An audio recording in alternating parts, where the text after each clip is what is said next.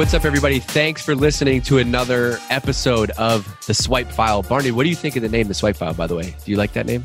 Yeah, I'm down with it. You give me no time to really think of a snappy answer, so I'm just going to agree with you and nod. All right. So The Swipe File. Okay. So thanks for coming back for another episode of The Swipe File. I'm super excited today because I have one of my...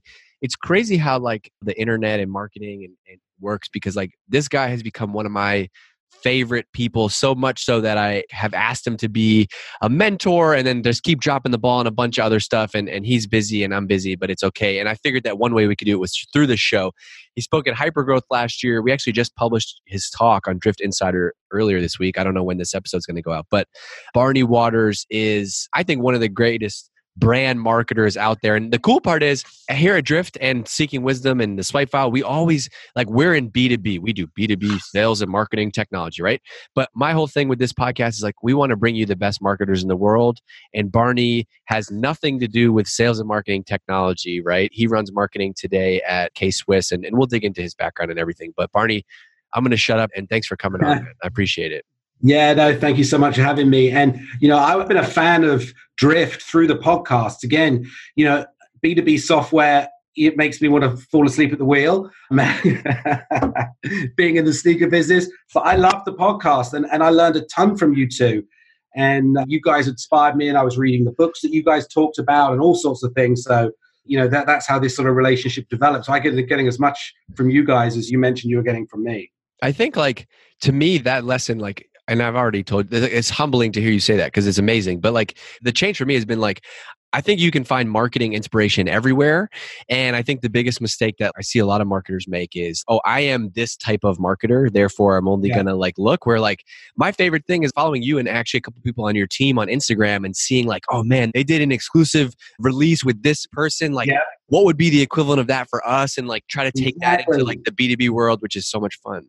And you know why? Because the triggers and people's buying motivations and things of that nature is all the same stuff, and you mentioned earlier about, hey, B2B software. I used to be in the software business. I worked for Lotus in Boston, in Cambridge, right there by the Cambridge Side Galleria. So I was in software marketing. That's what I moved to America to do. So I was in the software business. So I learned a ton through Lotus. And a lot of what I learned was about understanding job functions and the people that the function or the role of the person you're marketing to, and to custom fit your value proposition based on who you're talking to. So in other words, one size doesn't always fit all.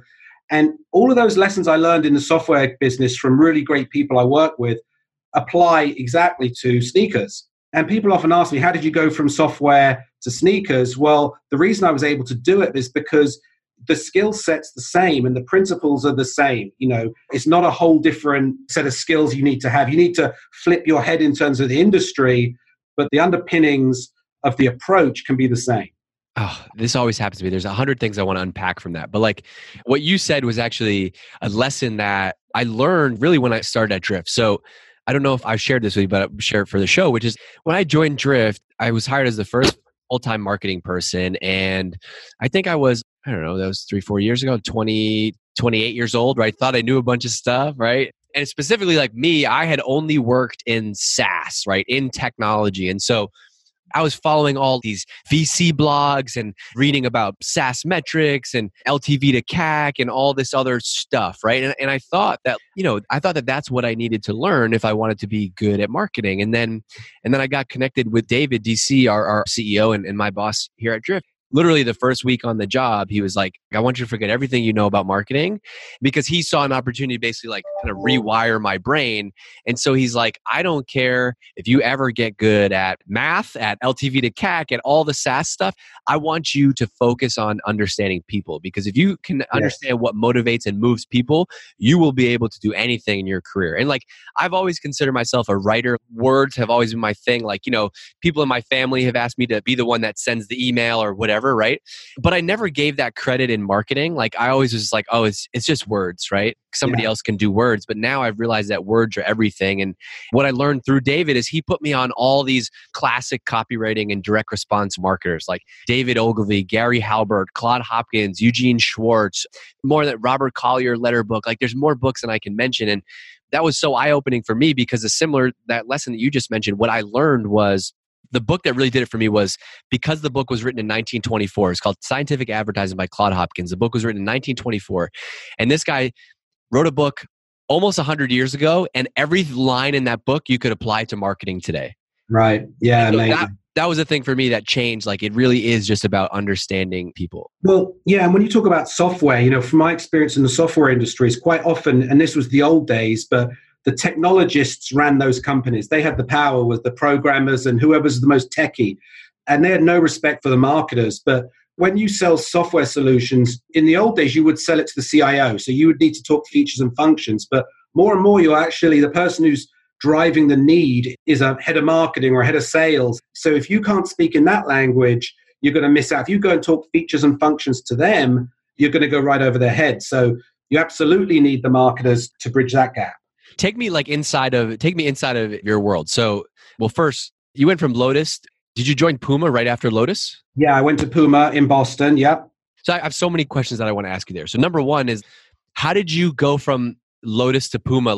Did you know you wanted to get out of tech, or were you sitting there one day and you're like, I love sneakers, I want to go do this? Like, no, I'd always get into youth culture and all the fun stuff, but I'd fallen into Lotus in the UK, and it was an amazing company. Still probably one of my best work experiences. And I moved over to headquarters in Cambridge. And then we got bought by IBM, by the way. So working for IBM is like working for the government. And it's like just everything. I've heard that. This was a cool young company, successful, and IBM was the government. So it kind of killed all the culture and the vibes. And I knew some people who worked at Puma, and it was just a dream of mine. But visa-wise, because I was English, I was sponsored by IBM, so I couldn't work anywhere else. And until I got my green card, I became a free agent. And that's how I managed to get to Puma. Now, when I interviewed at Puma, to people I know got my foot in the door. When I interviewed, I was almost saying, look, don't look at the IBM stuff, because that's not really who I am. I'm really this cool guy who likes sneakers. And they're like, no, we like you because of that stuff, because we've got lots of people who love sneakers, but we need some people who know how to grow brands and do it the right way. It's like all the things you thought made you uncool at one company made you the cool guy at the other company. Exactly. So they're like, no, we want people with some formal, I said, because I'd been to, IBM management training in Armonk, New York. I'd been on the IBM campus and done the management training, and they loved that. Puma was like, we need some of that, because right now we're growing like wildfire, and we need to put some formality behind the things we're doing. So it was really just a unique time, and for me to be able to kind of apply that and switch industries. And, I'm looking back, it's just so lucky. And there was a guy called Tony Bertone, who was the CMO of Puma at the time. And I think he was 30 years old. And he was just this sort of genius, creative. And he's really the one that kind of championed me to get my foot in the door. And I'll always appreciate him giving me that opportunity.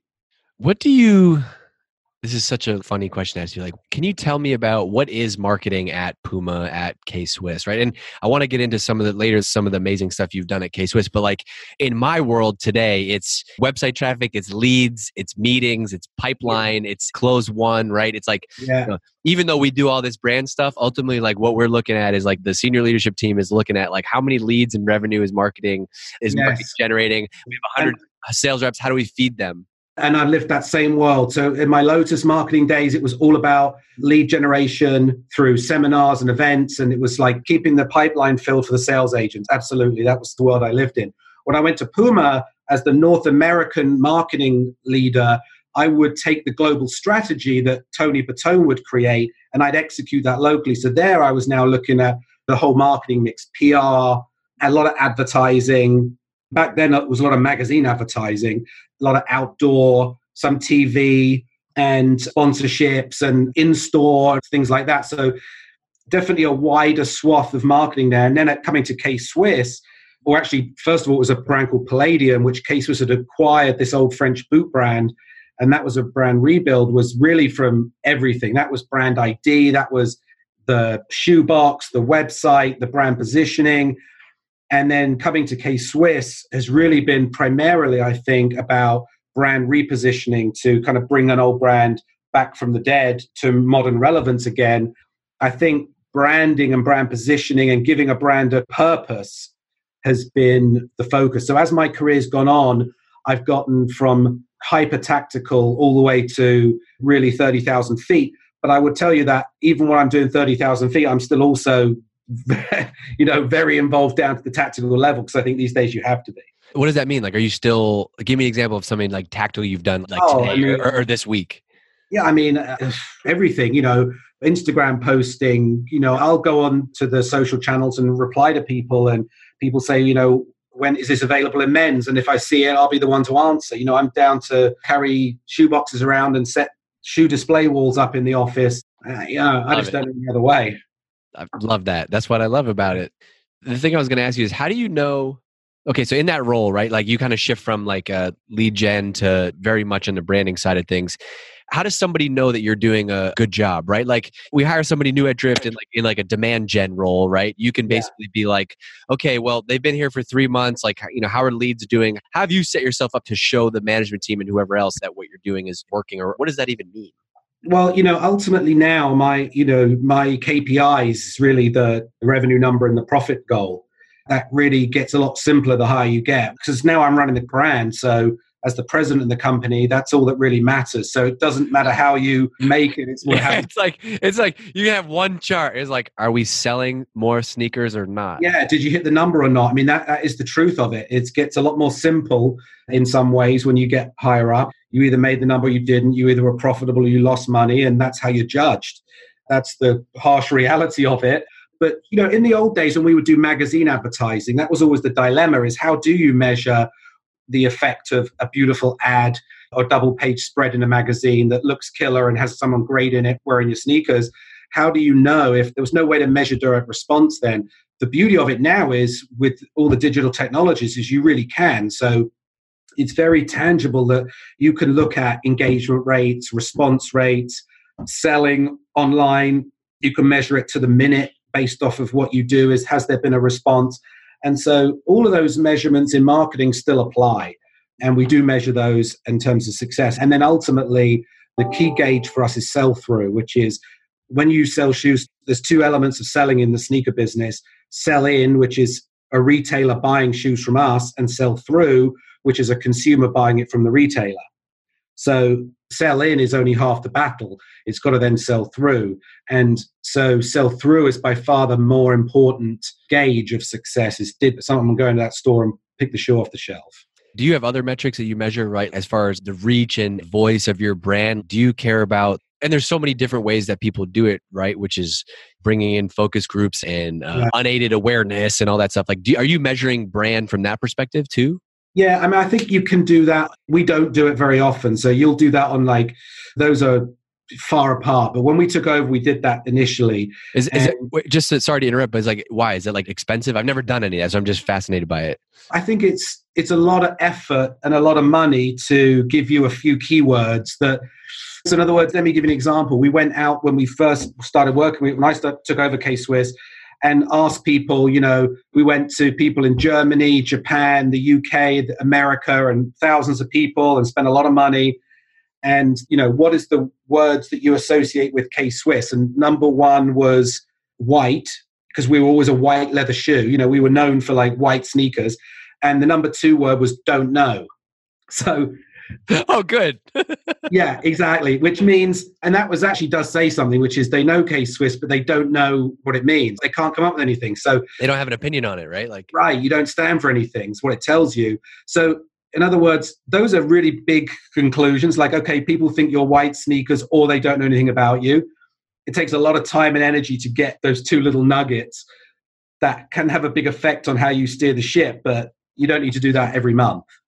All right, so you've been in the sneaker world, right? And I think some days I go home and I'm like, man, I have a tough job. There's literally 7,000 other software vendors in this space, right? I think you have a toughest job, which is sneakers, right? Sneakers are basically a commodity. So and I know some of these answers, but I want you to tell them on this podcast for me, which is, what did you do to come in and make people care about K-Swiss? And from that, are there kind of some evergreen lessons that you could apply to any industry that have helped you think about how to make something stand out? If I had said to you, hey, Barney, make a sexy campaign out of this water bottle, are there kind of some elements to that?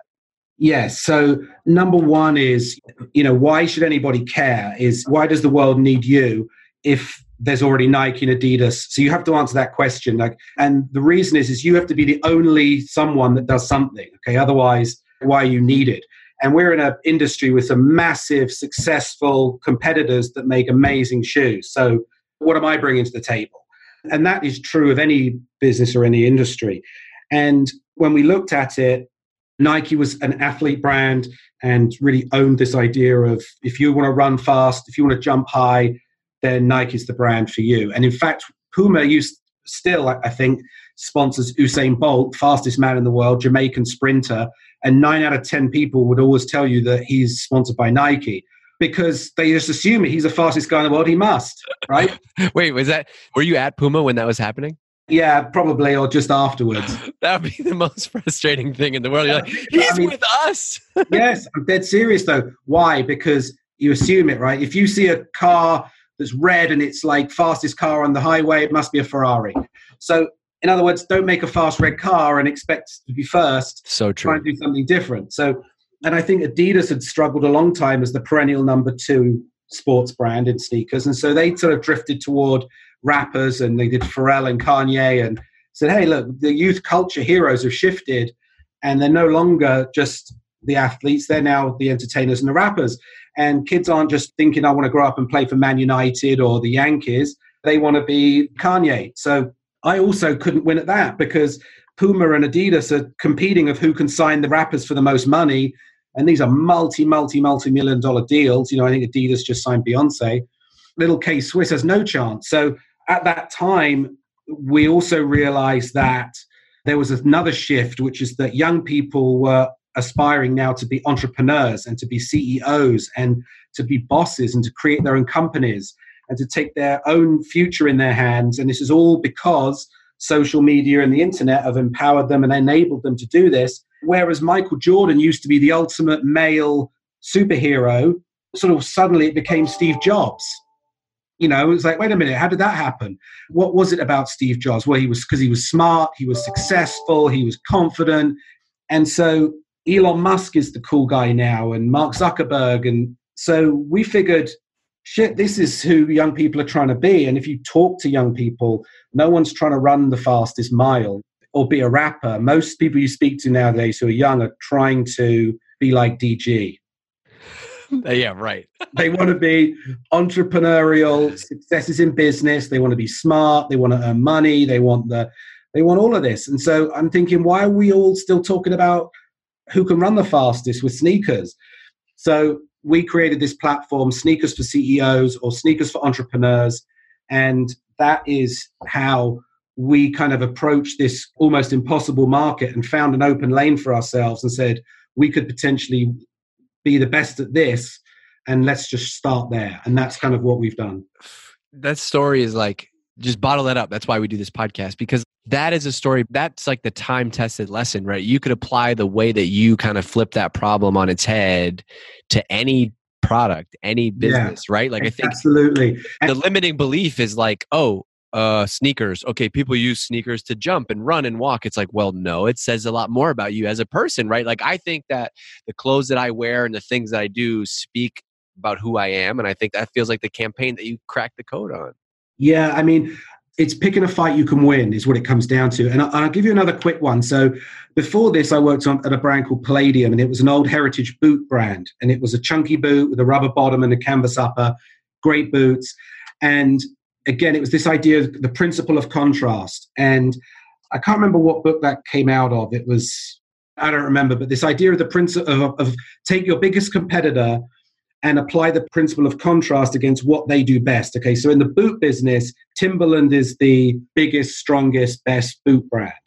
And so they were our competition. And Timberland, their strength is the outdoors, hiking, the outdoors. Their logo is a tree, and the guy's getting out of a kayak in the White Mountains in New Hampshire, and he's camping, and he's got the Timberland boots on and the plaid shirt. So we positioned Palladium around city exploring, okay, so concrete. So we said, okay, most people actually live nearer a city than they do a forest. And most people, when they wear boots, are wearing them in the city. So we said Palladium is engineered for city terrain.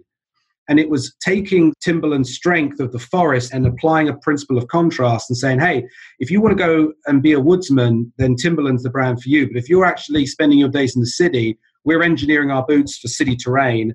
So everything around our brand was concrete. And in fact, we had this thing called the no tree rule, where no one was allowed to put a tree in any of our advertising imagery, nothing, to really cleanly differentiate us against our biggest competitor. And it crushed. It was great. And in fact, Timberland ended up doing a lot of stuff. And even to this day, you'll see them doing urban exploring, city exploring, and really taking a leaf from that book. The principle of contrast is such a good example of that. I don't know if it comes from Robert Cialdini's book Influence, but like any of these guys that have talked about this, Thinking Fast and Slow, that's a psychological principle, right, that everybody has. And it's the reason why price anchoring and all that stuff works. It's amazing to see how that actually plays out from a marketing perspective. And the famous example of that from like old school nerdy copywriting book is the Doyle Dane Burn Box campaign, which is Avis #2 and Hertz was #1. So Hertz was the #1 rental car company in the world.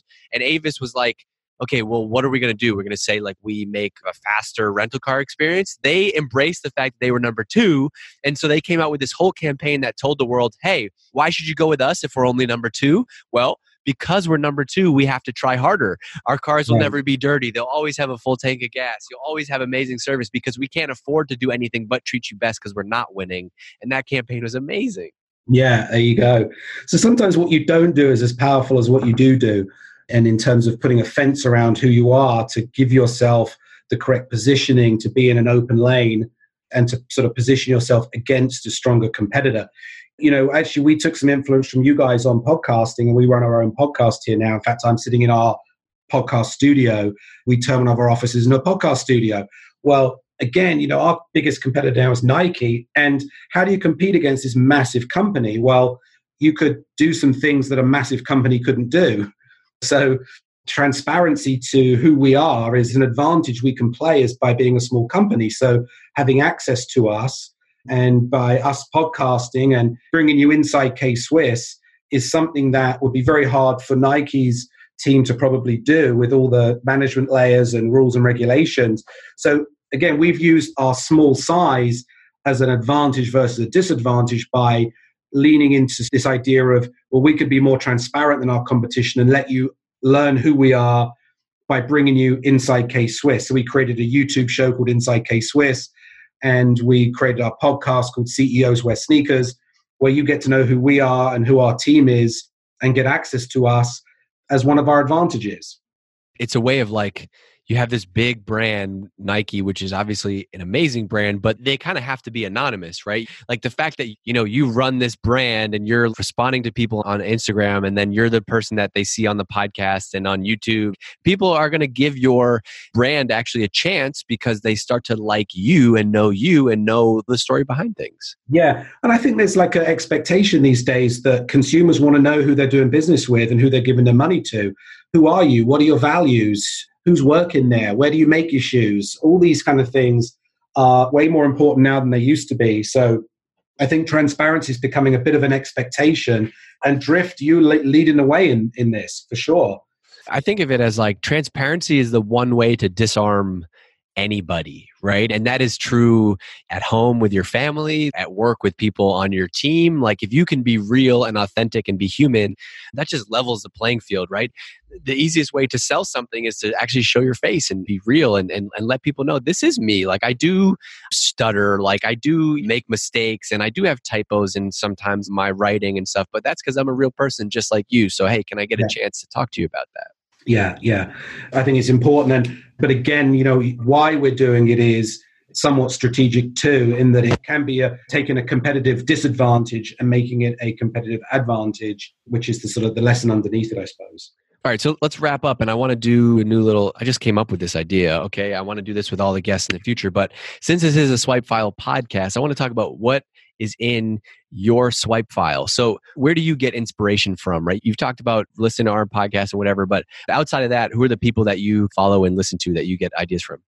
Well, I have a crazy commute, so I take the train for most of it. So I do listen to a lot of podcasts.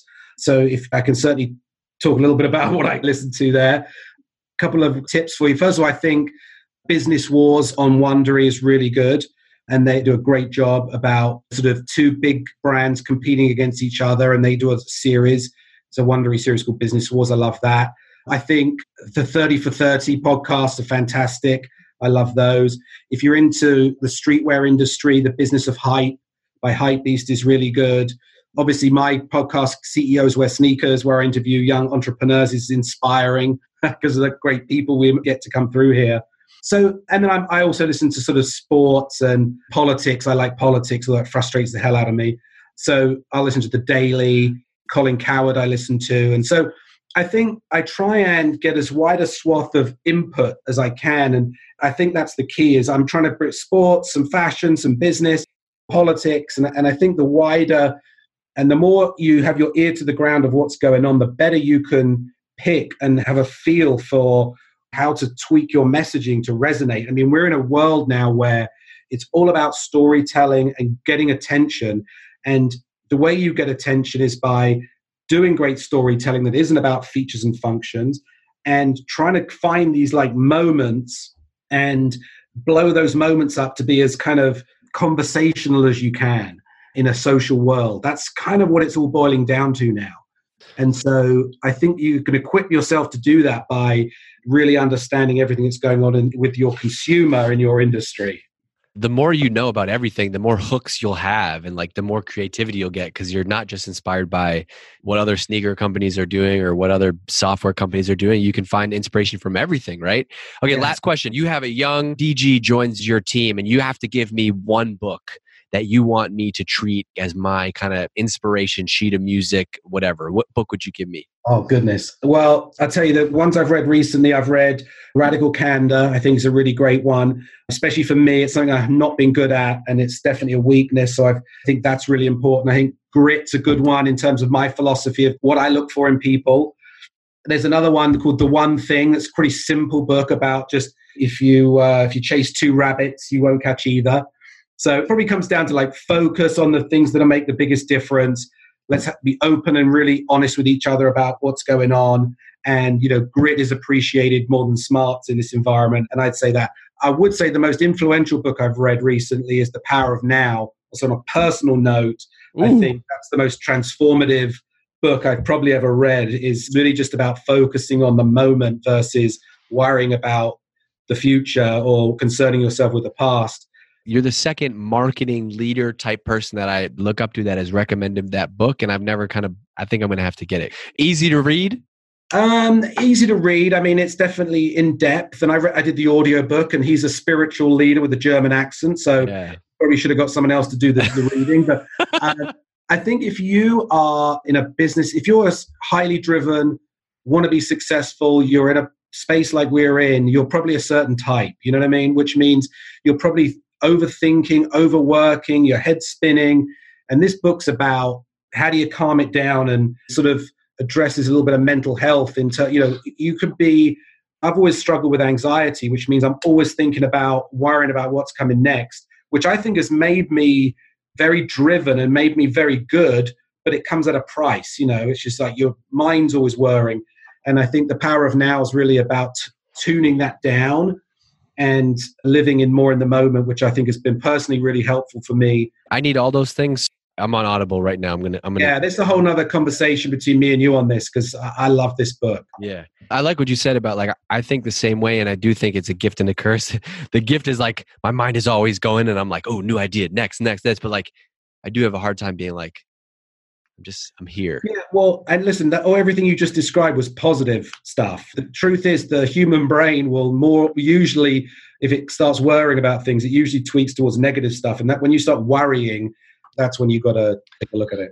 Yeah. All right. Well, Barney, look, I could talk to you for hours, but I'm going to go jump because I got to go pick up my daughter on time, which is always good. So look, Barney, like I said, you've been a huge inspiration to me and I'm just excited to have had you on the podcast. So you're at Barney Waters on Instagram, which is where I follow you and a bunch of other places. So if you like this episode, go holler at Barney. And by the way, if you're not in Drift Insider yet, you should be because we actually just published Barney's talk from Hypergrowth, which is like kind of a joke because Drift Insider is free and we charge tickets for Hypergrowth and now it's free for you. So if you missed Barney's talk at Hypergrowth or just want to go see it again, if you go to drift.com/insider, you can go and check it out and it's 100% free to you. And it's a killer talk that our team has been buzzing about. I got a bunch of good tweets about it today. So definitely go check it out if you like this conversation. Barney, You're the Thank you so much. Hypergrowth was amazing, by the way. And I'm equally as inspired by you and DC and what you do on the podcast. I appreciate it. Keep it going. Thank you, man.